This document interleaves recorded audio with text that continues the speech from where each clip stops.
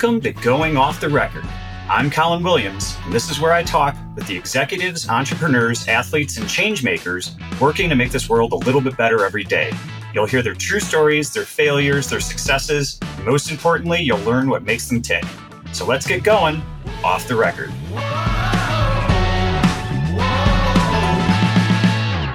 Hey everybody, it's Colin with another episode of Going Off the Record. I've got a good one today. I'm here with a good friend, Joe Diamond, the CEO of AllCampus. Super psyched to have you, Joe. Thanks for doing this.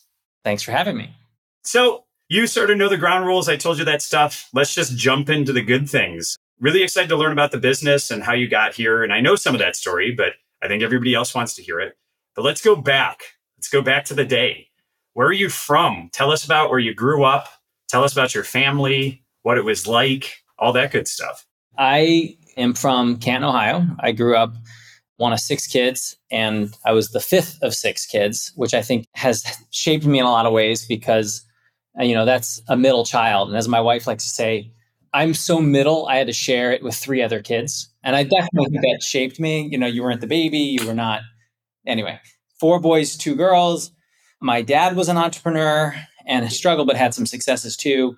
Definitely saw ups and downs. When the economy tanked, it was something that actually impacted our lives. The business he was in was welding supply, gases, those kind of things, sort of a blue collar industry. And I guess that's a little of the background. Very competitive in my family, especially among the siblings. All 6 of us were within 8 years. And I think my parents pitted us against each other quite a bit. Well, you're not living up to what so-and-so is doing. And I think now, as a result, almost all of us have advanced degrees. 1 or 2 of us have PhDs. And I think there's a little bit of outdoing each other in that regard. And weirdly, I think we fought a ton as kids. A ton. And sometimes very physically. I had no problem beating up my sisters, but because I was mostly getting beaten up by my older brothers. And I will point out my sisters were older than me, so I felt like it was okay. And I cut that off in about 7th grade. What's weird is we were fought all the time. And I think if we had judged it then, I would say we didn't think we got along. And weirdly, we got through it much better on the other side and get along incredibly well now. And I'm close with all my siblings. And I give my parents a lot of credit for that, which I think a lot of us were a bit critical of as kids, is how they pitted us against each other and how they raised us. And, with very much about efficiency and sort of just when I was in 1st grade, my mom taught me how to make a peanut butter and jelly sandwich and put raisins in my paper bag lunch. And I was on my own ever since then, basically. And I've taught you everything I can teach you. You're out to the world. A nickel for your milk. And that's all you need to get out the door every day. So very much she got all of us to be really independent. And I think we all sort of bonded over that. That's amazing. So there's a bunch of things I want to dive into here. Number one, 6 kids in 8 years. This takes the Irish twin thing. To your mom, God bless you. I don't even know. And if anyone ever saw her grazing, it was shocking that she pulled that off. And she always very calm. And she deserves, 95% of the credit for getting us where we are. She was really tenacious about keeping us on track and keeping us on task. This is amazing. So let's do a quick test. So you're one of 6 with 5 siblings. You said some of them have advanced degree. What do each of them do? Oh, so the oldest is business. Second oldest is in business. And he's the one that I have the most history with. We worked together for 15 years. He got his MBA. My oldest sister is in higher ed, similar to me. And she has a PhD. I think she did speech pathology and got a master's there. And then I think the PhD is in that. And then the second oldest sister got a PhD in psychology, also went to Florida, which is the same school I went to, University of Florida. She was there for 12 years, all the way through to her PhD in psychology, and she does real estate now, nothing to do with it, although I'm sure it helped her in some way. And then I have an MBA, and then my little brother, he's primarily a bartender. Your little brother was the smartest of all of you. So to say the baby of the family went his own way. That's great. That's amazing. So I need to ask, growing up in Canton, are you guys huge football fans, or was that not part of your life? It was a huge part of my childhood. Obviously having the Hall of Fame there, but just the Friday Night Lights was just a huge thing. I played football in high school, which seems like something you're required to do. And the team it was also a badge of honor. It was a lot of pride just being on the football team. But the biggest game that we attended had 17,000 students there. We played at Fawcett Stadium, which is the same stadium. They've now raised it, but it was the same stadium the Hall of Fame games were in. So it was just really exciting. And, it was almost a college atmosphere on a Friday night. Before I played, going, in 6th, 7th, 8th grade, watching those guys play, it felt like I was at a professional event. So which high school did you go to? Glen Oak, which was the big high school for high school football was McKinley. McKinley, yeah. And they had a long, long history. McKinley, Massillon apparently were like among the first high school rivalries, I think, somehow evolved from professional teams. The Tigers and the Bulldogs. There was even a great documentary called Go Tigers about that history. I watched it. It's oh, you did? You saw Go Tigers? Yeah, I watched it. I mean, I remember, I don't know how I started hearing about Massillon. I don't know what it was, but obviously it's one of those storied programs like Permian, Yes. But yeah, I remember watching the story and just thinking, what the hell? Yeah. So I actually never knew you played football. What position did you play? I was probably best as a wide receiver, but I played both ways because we didn't have a huge roster my senior year. Junior year, we were an awesome, top 10 type team, which I never saw the field. My senior year is a very different story. I think we ended up going 4-6, and I got to play both ways. So receiver and DB mostly. Wow. All right. Well, so then you get a full ride to Florida. Yeah. No, but I'm curious, how'd you choose going from Ohio to Florida? And it seems like your family had this almost a pipeline down there. How'd you choose going down? So the three oldest actually all went to the same school. They went to UNC. And my sister and I went to Florida. The youngest went to Warren Wilson in North Carolina. Basically, my folks were very much pressed the idea of a big state school. I think in particular that it was a good value. And then also the South. They felt my mom went to UNC and my dad went to Duke. And so they thought the South was just a great thing to experience from Ohio. And now I've got some siblings. They live in Raleigh. And so it sort of rubbed off. And I loved being in Florida, but I also love being in Chicago. It's nice to see different parts of the country. There are some folks I know who have basically never left here. Elementary school, high school, college, even beyond certain schools. And it's a big country. It's a big world. Right. So it's good. It's funny. My folks very much pushed us to go elsewhere and see other things. And now that I have kids of my own, I want them to be close. Go to Wisconsin or go to Michigan or something. Stay nearby. There is a lot of benefit in going and trying something different. Yeah, no, I completely agree. Interesting that your parents, you have a Duke, UNC.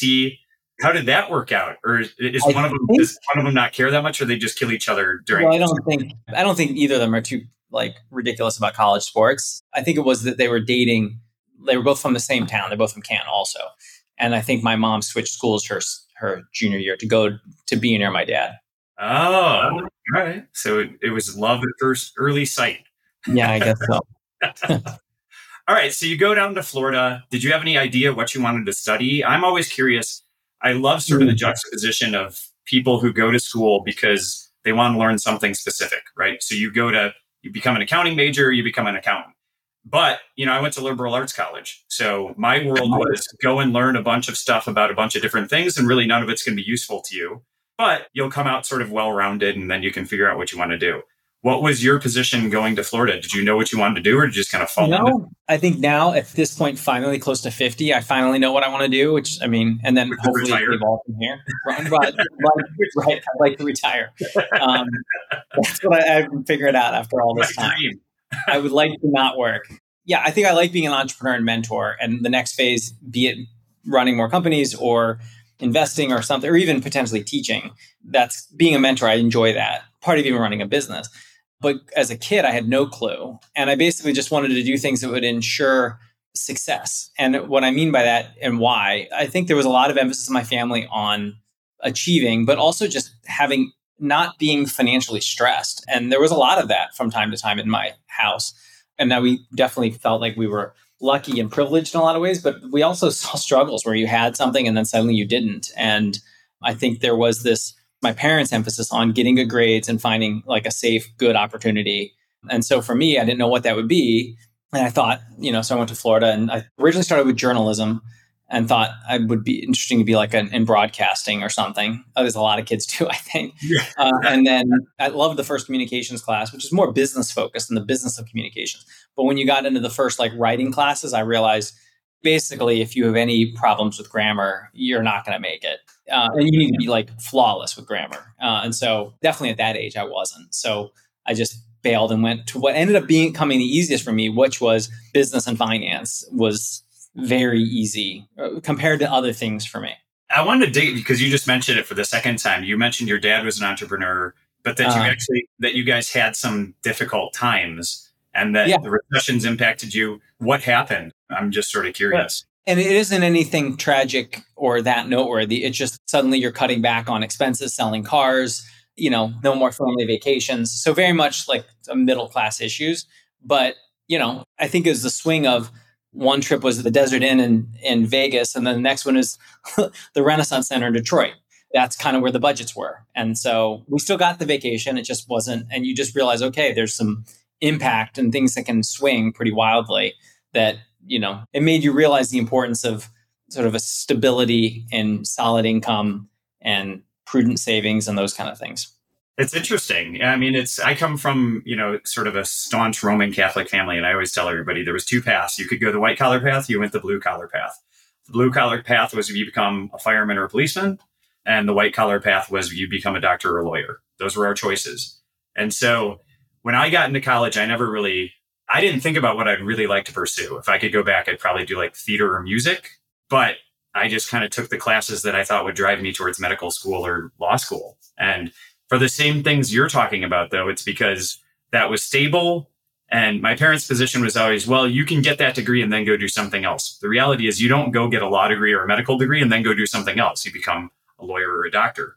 But it is interesting to think about it was that overwhelming theme of stability and I think a lot of kids get that, right, from their parents. And because I'm sure I'm preaching something similar to my kids, which is you want something safe for them. You want a higher probability that they'll succeed. But I don't know what the best way to find your right path is. I really don't. You kind of just go with it and sort of follow things that you enjoy doing. Well, then let's start down your path. So you go into finance. Did you finish with a finance major? Was that what you actually? Yeah. And what'd you do? What was the first step out of school? So again, towards the stability, I thought, all right, well, I don't know what I can do from here. And I think had I been able to get a job out of Florida in banking or something, investment banking, I think that would have been a path. The reality is there weren't that many people recruiting, certainly not then, maybe now, from Florida. And so I thought, okay, I'm not getting that kind of high level, high pay job. So I said, I'm going to take a year off and I'm going to go to law school and put this off a little bit. I thought I was going to get a law school MBA degree. I'm going to get what can I most do to guarantee that I'm going to get a high income? So I had those combined degree. So I took a year off and waited tables, and I probably didn't play that well. I worked at Outback. It wasn't. There were I've heard about people that go to Vail for a year. That was Colorado. That's a way better way to play it. I did not. I was living in Atlanta with friends, and I actually had a great time, but it was not the full Vail experience. And then you have to write a personal paper, a personal essay to get into law school. I could not think of what. I had decent grades, decent LSAT, but I could not think of anything to say that would make me stand out from everyone else. And so I was going to go a whole nother year. And in that time, a friend and I started working on a business plan for a restaurant, Smoky's Mountain Cafe, that we were going to do at his college. And it was sort of the style of food was going to be the way Chipotle does it, but with Italian food. So you could pick your pasta, pick your toppings, all that. And it also was a coffee shop, which sort of would have been early Starbucks days. So I don't think it was a bad concept. And I think we did a decent business plan. The issue is it was $2 million to do a build out, and it would have required my dad co-signing. The guy would have built it if my dad would have co-signed or something. And my dad's like, well, who's going to co-sign for me? So, but it was a nice experience.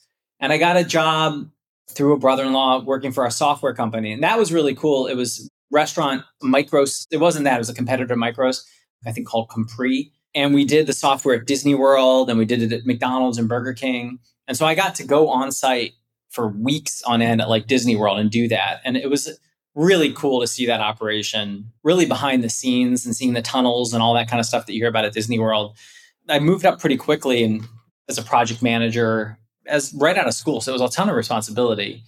But then I got a call from my brother who had started this company, Alloy. He had just graduated from business school. I very much looked up to my brother and knew whatever he was going to do was going to be successful. And so I wanted to join him. And it was like getting the call up to the majors to join. At the time, I think they only had the three founders and him, and a media buyer. And that was it, a clothing buyer.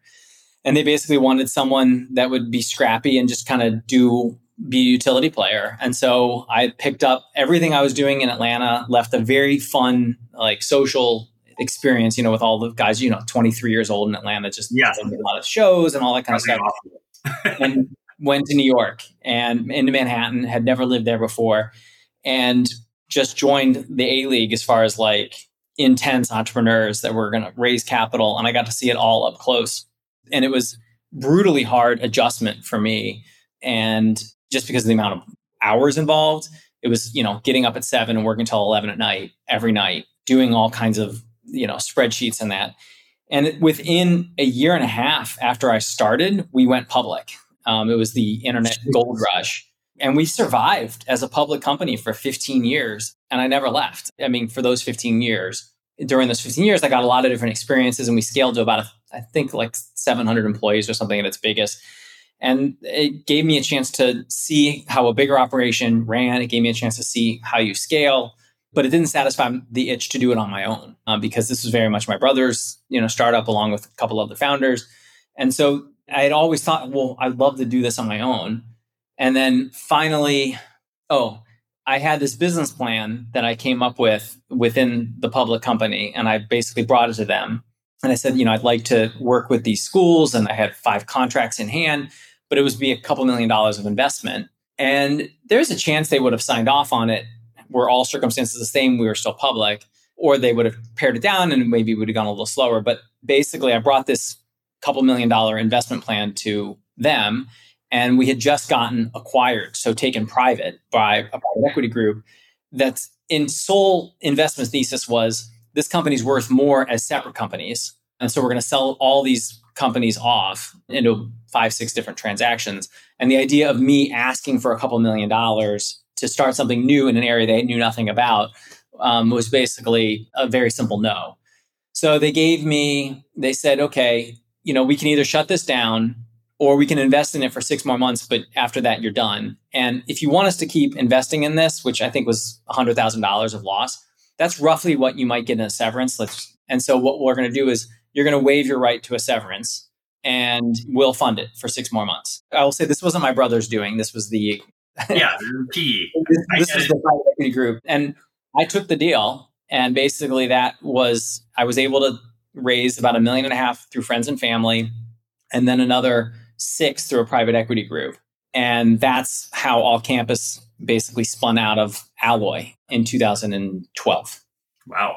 So tell everybody who's listening who doesn't know just what AllCampus does. Yeah. So AllCampus works with colleges to help them take their programs from offline to online. And 10 years ago, that was far more revolutionary than it might sound today.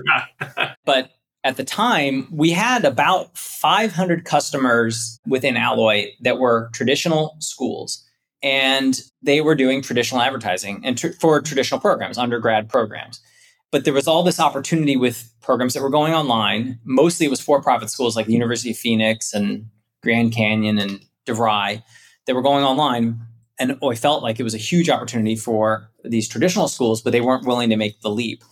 And where they weren't willing to make the leap was on paying for leads, potential students up front. The idea of working with the students that way, being proactive about talking to the students. The schools were used to sending, basically someone said, I'm interested in your school. They're just used to sending a letter. And then if the student said they were interested, they'd send another letter. So online is just different. It's a far more service-oriented expectation for the consumer, which is a good thing. So the light bulb that went off is when someone told me about this company called Embanet, which is now a company Pearson acquired. When I heard they worked on a revenue share basis, I knew that would get the schools over the hump. So instead of having to pay, $50 for a prospective student, and then only a couple % of them actually become students, and then the schools have to do all the management of that. Instead, we typically work on call it a 35% revenue share. So if there's a $30,000 master's degree, if we take over the program and can scale it to 100 students, we're going to get a percentage of the tuition revenue. That's, I'd say, the simplified version of the model today. So we work on a revenue share basis, really helping them. So the schools don't have to put all that money up front into building out the program and investing in the potential supply of students. What was it that made you see this opportunity? This is not something that's like, to me, it's not something that would be readily apparent, right? I mean, sure, you see we were in that space. I mean, not exactly, but what I wanted to do, because we always, how do you grow the business? How do you grow the business? And at the time, some of the biggest providers in the education marketing space, because that's kind of what I was doing at the Allo had evolved in a lot of different ways over the 15 years. And I was in charge of the education group with another guy. And I wanted to become a huge agency within the education space. And the biggest players back then was like Education Dynamics and a company called Platform. And they were working with lots of schools and finding out ways to buy media. And again, the bottleneck was, well, we can't get schools, the kinds of schools we work with, these traditional great schools, we can't get them to increase their budgets. They're not willing to take that risk. They just don't have the appetite. And so that's when, again, the light bulb was for rev share. It's like, okay, can I get 4 or 5 schools that we can go really partner with the school and really help them grow the program? And basically, we have a lot of skin in the game. Interesting. So what's the journey been? How big is AllCampus now? So I think it is like taking a cold shower. It's something that you want to do once, but you probably don't want to do again. It is exhilarating. And it is more interesting part of my history, I think, for my kids and everyone else, but it's not fun. There's times when it's really satisfying, but many of the times it's a grind. I mean, you're just trying to get through challenging circumstances with other people, challenging circumstances with your business, challenging circumstances with clients that disappoint you. But sometimes it's fantastic. And you always look more whimsically, back. I can look back at the last 10 years and forget how hard some of it was. So it's been very much a slow and steady rise to where we currently are. And we still have a ton of potential. And I'm sort of in the thick of some of the challenges right now, too. We have about 150 employees. So it's been 10 years. So it's been a slow growth to this size.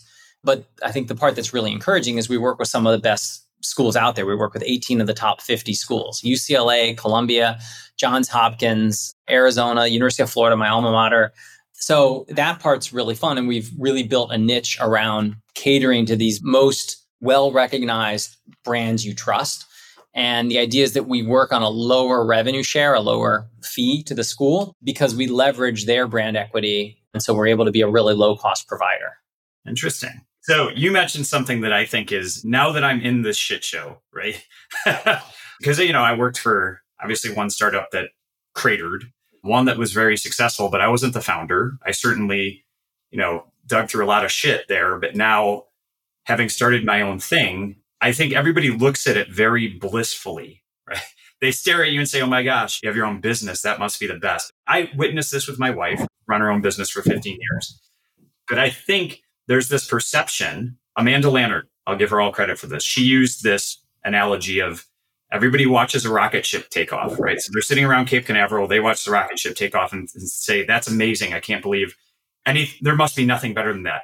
The astronaut is sitting on basically a nuclear explosion. It's rumbling, praying to God it doesn't crater and hit the ground. And that's what the entrepreneur feels like.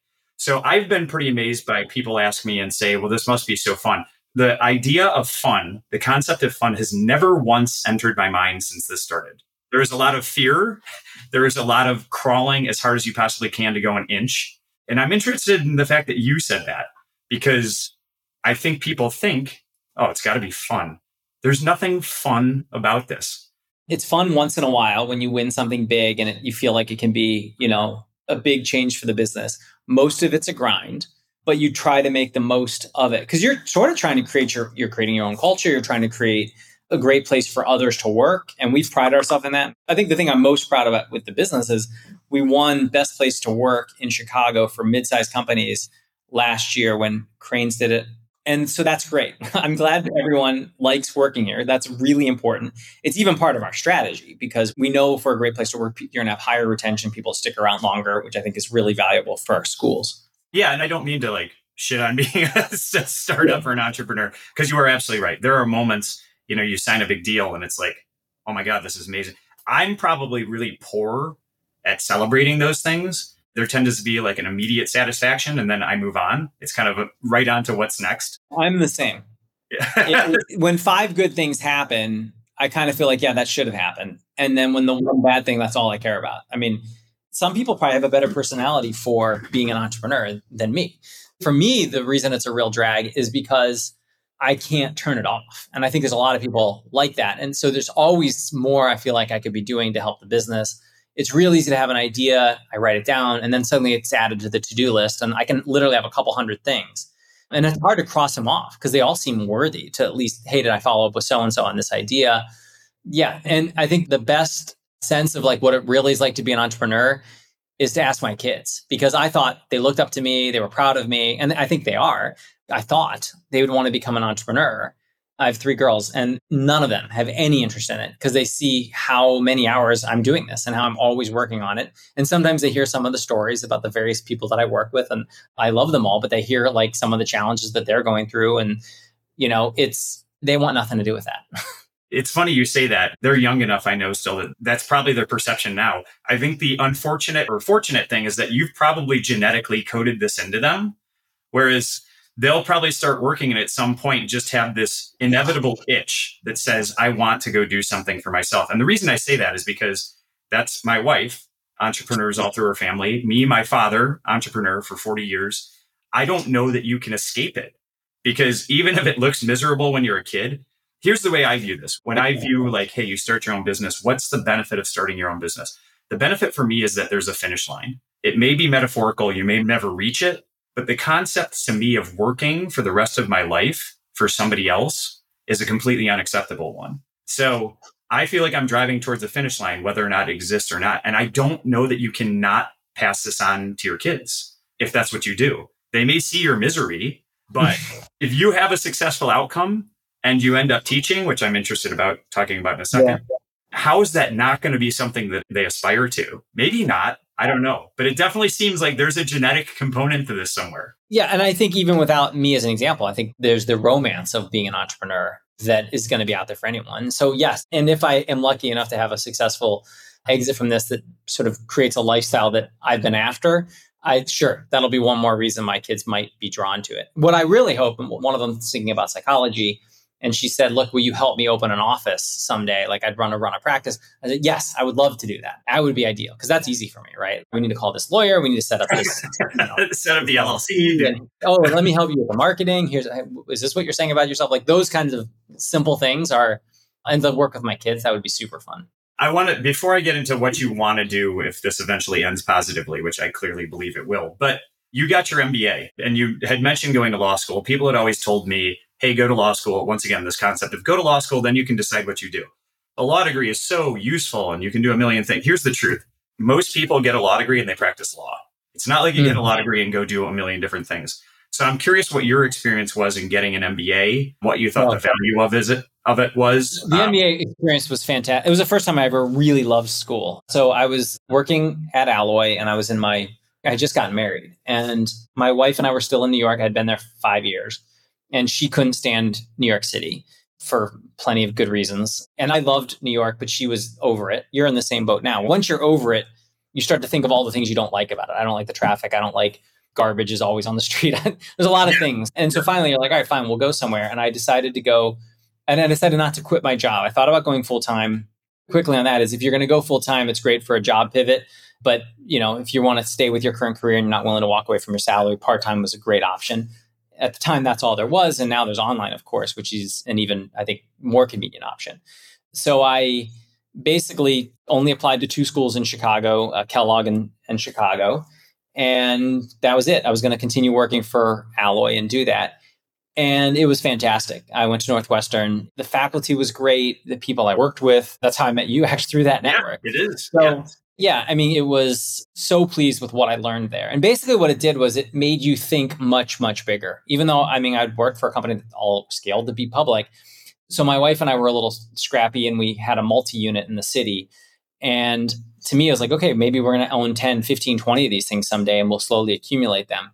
And so I took a real estate class at Kellogg and it was basically, if part of your portfolio is real estate and you have, 10% goes in this, you should understand this investment class. So suddenly it was like, let's think way, way bigger than just being, scrappy. And that's just one example. The way the microeconomics type questions that you approach, I just really enjoyed that experience. I mean, because it is interesting. People ask me, would you go to law school again? My response is typically, I would definitely go to school at New Orleans again. I don't know that I would go to law school again. It's hard to look back and you say, I am where I am. Good things have happened. This is far from woe is me. But telling people to go to law school is a very difficult thing for me. I don't know that I would suggest it for almost anybody. But I've always viewed getting an MBA as a very different thing. Because look where you left your path. I mean, it still led you to, you're not practicing law, right? You fought it. And the foundation it gave you was really strong, I assume. I mean, you had a general counsel job right?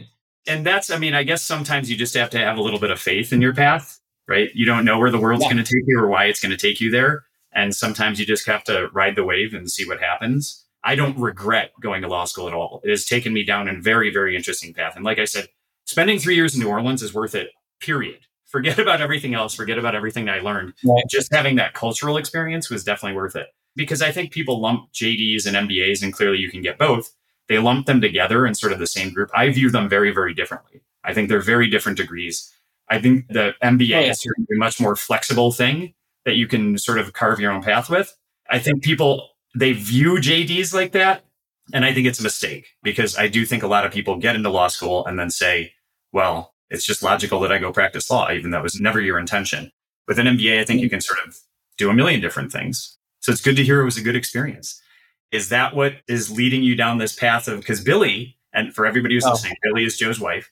She had mentioned that you were interested in perhaps teaching and doing that after AllCampus sells for, $500 billion and you start the Joe Diamond Foundation and all that good stuff. Is that experience what led you down? What is it that's driving you into teaching? I guess in the way that Kellogg very much makes you think bigger, there is sort of that bridge to like thinking more reasonably. What's a base hit? All right, then what's the more realistic path? I took a couple of entrepreneurship path classes, but I don't feel like any of the faculty really had been there, done that. One or two had, right. But like literally within the Chicago community, here's the places you could go to raise money. Here's the things you need to do set up. Here's the things you should be cautious about. And I have a feeling, first of all, most of the kids that go to that school don't end up becoming entrepreneurs. But those that are really serious about it, I would like to be able to give them helpful guidance because it isn't easy and you should go in with your eyes open. I love the fact you said this because I've always found the concept of an entrepreneurship class borders on ridiculous, right? And certainly if somebody's teaching it, well, I take that back. If somebody is teaching it in theory, like you said, who has not been there and done that, I have absolutely no clue what they can possibly offer you. I really don't. If it's not somebody who has actually lived this, who probably can start the class with, you should think very carefully about whether or not you want to go down this path before I start teaching about it. But you're absolutely right. It is really interesting to think that somebody who's actually done it can teach that class and actually provide the real world insights into. And there were faculty that had done it, but maybe they did it for 5, 6, 7 years. It's another thing to have done it for 25 years. And then now I want to do this because there's all aspects of this. There's, hey, what happens when you get to scale? But what happens before that too? And that first couple of years would be probably where I'd focus. Before we get into the most fun part of this, which is the lightning round, what's the first premise that you would teach your class? As you're walking in and saying, looking at all these nubile faces who are saying, this is what I want to do. Look at Joe. He did these amazing things. Meanwhile, your hair is probably turned completely gray. You have bags under your eyes. You've got a walker because you can't take the pain that you've suffered through over the years. What would you tell them? What would you tell them as they enter this path? Yeah, just basically bring a lot of energy because you're going to have a lot of setbacks and you got to know you really want this. And I wouldn't discourage people from it. It's just having your eyes open about how hard it is. And that basically you're not likely to enjoy it day in, day out. I enjoyed the 15 years at Alloy more than the 10 years doing this. But I bet you when I tell my story, I'll have flipped it. That running was the most exciting, exhilarating thing I could have done. Yeah. I mean, I think that makes sense. It's once again, I look at this as the world of people who view it in this sort of, 50,000 foot way and think it must be the most exciting thing in the world. And I'm coming off way too negative on this because I am excited about what I do and I'm excited to be working for myself and I'm excited about the team and I'm excited about what we can potentially accomplish. But it really is like you have to keep that vision. Otherwise, the day-to-day it can be really painful. But you're right. I would never discourage anybody who I think has the gumption to go down this path. I would never discourage anybody. I think both of us are being pragmatic and realistic about it. Yeah. The reality is, I wouldn't pick a different path. Like, I love what I do, but you better love it because it's a lot of work. Yeah. This has been the most liberating, if not the most difficult professional experience I've had by far. Yeah. Because there are benefits to saying you make your own schedule. And there's a lot of fun parts to it. And it's neat to see a group of people come together and grow something. And rally around an idea like, hey, this is something and this is going to make the world better for this reason. And they're helping mold and shape that vision. But you're dealing with smart, strong people that have their own opinions about how that vision should come together. And so that's the real struggle, is getting everyone on the same page. That, I think, and once you can, though, it's everyone agrees with the where you're going, but the question is how. And so getting everyone rowing in the same direction, that's the struggle. But it's also when it happens, when it works, it's really, really exciting, really fun. Super cool. All right. Well, lightning round. Okay. So this is the most fun part. I'm going to ask you a question. Just answer it off the top of your head. Don't think about it deeply. But this is what I found in doing these now is this is the most interesting thing. Because number one, I thought when I first would ask these questions, I thought people would sort of give like flippant, funny, off the cuff answers. And instead, I found that the answers are actually a lot deeper because the questions are not deep questions, right? But the answers, interestingly, have gotten a lot deeper than I thought they would. But it's really neat to compare folks and just see what they think when asked sort of these very basic questions and what the answers are. So I'm going to give you basic answers. I think you're going to be surprised. Okay. Everybody says that. And then you get these answers and you're like, wow, it's not nearly as basic as I think the answers people believe they'll give. But we'll give it a shot and see how you do. So favorite movie and why? Pulp Fiction. It just blew my mind at the time. I love Quentin Tarantino. I like surprise. I like things that are, unexpected, dialogue, just clever. I loved that movie. See, but a recent favorite movie, though, and I heard the new Top Gun movie's good, so I can't wait to see it. Me too. I want to go see it. The recent family favorite, like it just blew us all away, was Coda. Oh my God. See, you've already answered in a way. I figured when I would ask this question, the immediate answer would be The Hangover, Animal House or something, right? Which they're great movies. I'm not knocking them, but I figured it would be something really simple like, oh, it's so stupid, I laughed, blah, blah. Every time somebody answers with something, there's a reason, right? So Coda was amazing. And actually, I cried like a baby. Yeah, right? Oh, but my son watched it, he was probably 4, and he was engrossed, like absolutely. Oh, really? Yeah, it's a great movie. But Pulp Fiction's a great movie too. All right, favorite book and why? Candidly, I read mostly nonfiction. So the book that I most enjoyed that was fiction from beginning to end was Life of Pi. I just was super engrossed in that story. It was so well told, great twist. That's the reason I enjoyed it. All right, the most difficult White Runner would probably be the second. I'm with you. I read mostly nonfiction stuff. I'm absolutely business. Yeah. The Steve Jobs biography was fantastic. The Shoe Runner, I think that's what it's called, about Phil Knight. I think I have the name wrong. But anyway, that was great. Yeah, I love that stuff too. Fictional stuff, unless the story's fantastic, it doesn't hold me. That's the amazing thing is nonfiction is the stuff that you can't make up, right? If you didn't have your job, though, do you feel like you could enjoy nonfiction? I don't know. That's a good question. I just feel like there's something better I could be doing than entertaining myself right now with a story is the issue. But when I'm reading nonfiction, like about, Bill Gates or Elon Musk or or Steve Jobs, I just find those stories fascinating. Yeah. Well, and you feel like you're learning something that's maybe directly applicable to your life. Yeah, I don't know. It's a really good question. I hope to God at some point I have enough time to actually answer these questions for myself. But yeah, right now I'm not plowing through a lot of fiction books. I wouldn't even know where to start or how. I would be thinking just like you. I'd be thinking I should be spending my time doing something else other than reading this book. All right. The most difficult of all of these, your favorite person and why? My wife. That's too easy. And I mean that. It's the only right answer, right? Not even trying to be cute. Like, there's just no question about that. There's it's just easily, there's a reason you choose her to go on this journey together. And there's no comparison. I mean, just completely without her, I would be directionless, really. Yeah. I mean, sometimes I ask this and say, other than your immediate family to make it more difficult, but that's the right answer. What's your biggest pet peeve? I don't know. There are a lot of things that bug me. I don't know that I have one that just I can think of off the top of my head that's the biggest thing that bugs me. Can you give me an example of a pet peeve that people have shared? I'll tell you if it... Yeah. So this is another question that I asked, and I thought you would get sort of like corny, funny, off the cuff, really quick answers. Because for me, the thing that drives me crazy, and anybody who's listening to this probably say, he's going to say that again, is for me, it's people who chew with their mouth open. It drives me fucking nuts. It drives me nuts. But I've gotten a lot of other answers that were like, my biggest pet peeve is dishonesty, right? Where it's actually been expressed. So it's not like somebody's not saying that in just theory to sound intelligent. The idea is like, oh, well, I thought there was this person that I really trusted and, they did something and it completely showed their true colors to me. And that's something that I can't. So it can range through all sorts of things. I don't like dishonesty. I don't like people who chew with their mouth open. I think maybe more than most people, I don't like when people are lazy and make bullshit excuses. That I'm the opposite of that. And so that probably bugs me the most. See, that's perfect, right?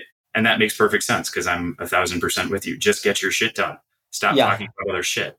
I think I know the answer to this one, given what you said, but in 10 years, you'll be doing what? Well, I'll either still be running this business, to be honest. That may be the case. And by then, I think I will love it. I love it now, but I think I'll be to the point where it's, a steady 35, 40 hours a week. And I'm more of a mentor CEO type, if that's what I'm doing. Or I'll be doing, I guess, investing / private equity side. I don't know that I'll seriously be, a faculty member and actually teaching, but I could see doing some adjunct work on a class or two. So that's realistically where I hope to be in 10 years. All right. Well, let's go back to movies for a second. If somebody was going to play you in a movie, who would it be and why? The best answer I've gotten here was Zach Galifianakis. So this is you, Sherlock. I don't know who would actually say Zach Galifianakis in a positive way. Yeah, I like him. He could pass for me. The only name I can think of is because I've been told I look like him, but I don't think I do anymore, is Tony Hawk. But he's not much of an actor. So he's the only celebrity I can think of that kind of looks like me. And I don't know. He does. I hope not like Woody Allen or Jesse Eisenberg. That might be it. Well, let's take Woody Allen out of come on. Yeah. I guess he's a little too old, but yeah. Jesse Eisenberg, he's a good actor. He's made some really good movies. He's got range. Yeah, he's got some range, yeah. All right, if somebody handed you $10 million, are you done? I would put the company in good hands. Yeah. You just gave the best answer I've heard yet. The most diplomatic answer, the best answer. Yeah. Because, I think for me, that's true, right? If you give me the opportunity to ride into the sunset, I'm riding into the sunset. Let's be honest. And everyone has a different bar. And 10 for some of the listeners is going to sound like a ridiculous amount of money. And for some, that's going to sound like not enough. And to me, that seems plenty for what I want to have in, it's sort of independence. Yes. That's the number one thing. The simplest way to put it is not needing to work for a salary. That would be bliss. Yeah, that's so. If Pete listens to this one, Pete Caden said, the biggest value that his wealth has given him is freedom. And the rest is like, it's not about buying cars and boats and houses. And it's the ability to do with your time what you want to do with your time. And that's for me. $10 million, that's more than enough money but we've had some folks who said, no, that's not their interest. They'd rather keep going. And, for me, I'm into the sunset. I'm a volunteer firefighter and owning a bike shop. Like that. Yeah, which is on the, what is it? The ski patrol. Absolutely. Back to ski patrolling. All right, last one. The most important trait that you look for in people. Doesn't matter if business, personal, whatever it is. Authenticity. That's pretty easy. Like basically, if I think someone is sincere, that's key. And then I would say quickly thereafter, like intelligence. And I mean that like emotional intelligence. It's like back to authentic, that they're not making stuff up, that they basically are interacting with me in an authentic way that I can trust and believe. That's number one. I think that's a perfect fit. Well, that's it. Joe, CEO of AllCampus, Joe Diamond, thank you so much for being on this podcast. Hopefully, I keep telling everybody as this grows, and if we get enough listeners, we'll come back and revisit and do this again over new topics. But I appreciate you coming on. Thanks so much, Colin. Nice talking to you.